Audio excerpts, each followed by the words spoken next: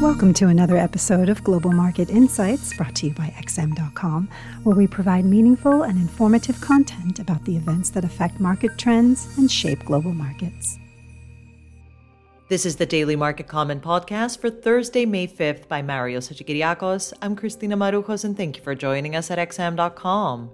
As widely expected, the Federal Reserve raised interest rates by 0.5 percentage point and announced that the balance sheet reduction process will commence in June. There was a lot of speculation ahead of the event that the Fed would consider even larger rate increases of 75 basis points, but Chairman Powell shut that down. The Fed chief stressed the committee is not actively considering 75 basis points hikes and said that rates will likely be raised by 50 basis points at the next couple of meetings. Markets were pricing in 50 basis point moves at each of the next 3 meetings, so this was a much softer message than feared. Overall, this was a classic case of the market overpricing the Fed's trajectory, with Powell essentially saying that shock and awe rate hikes are off the table and opening the door for a slowdown in the pace of tightening after the summer. He made it clear that his Fed will prioritize avoiding a recession over vanquishing inflation. This gave investors the green light to load up on riskier assets, propelling the S&P 500 higher by 3%, with tech shares leading the charge. Beyond the cautious rate signals, equity markets took some solace in the pace of the balance sheet reduction process, which will operate at only half speed for the first 3 months, instead of running at full force right off the bat. The mighty US dollar finally took a step back as traders realized the Fed won't go into overdrive. Euro-dollar rose by 1 big figure, most likely on profit-taking and short covering rather than any profound changes in the fundamental outlook. The standout performer was the Australian dollar, which gained an astonishing 2.3% in a single session, supercharged by the rally in equity markets. There is clearly some relief across the FX complex that the Fed won't throw caution into the wind when raising interest rates. And with the ISM surveys pointing to a disappointment in tomorrow's U.S. employment report, the dollar could remain on the back foot. However, an outright trend reversal seems highly unlikely, while every other major region is flirting with recession, much more so than America.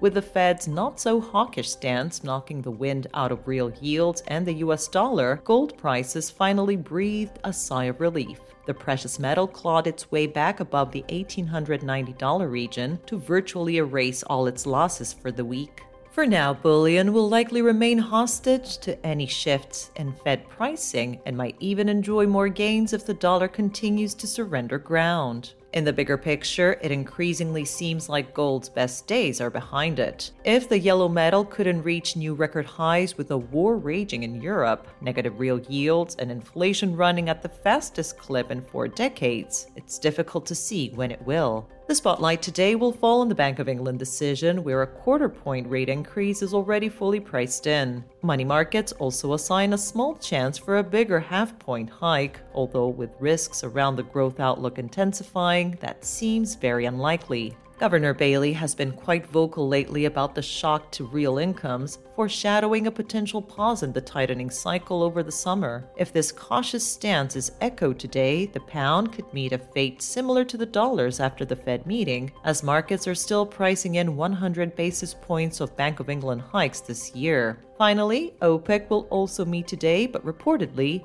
there's little appetite for any policy shifts. Thank you for listening to the Daily Market Comment podcast at XM.com.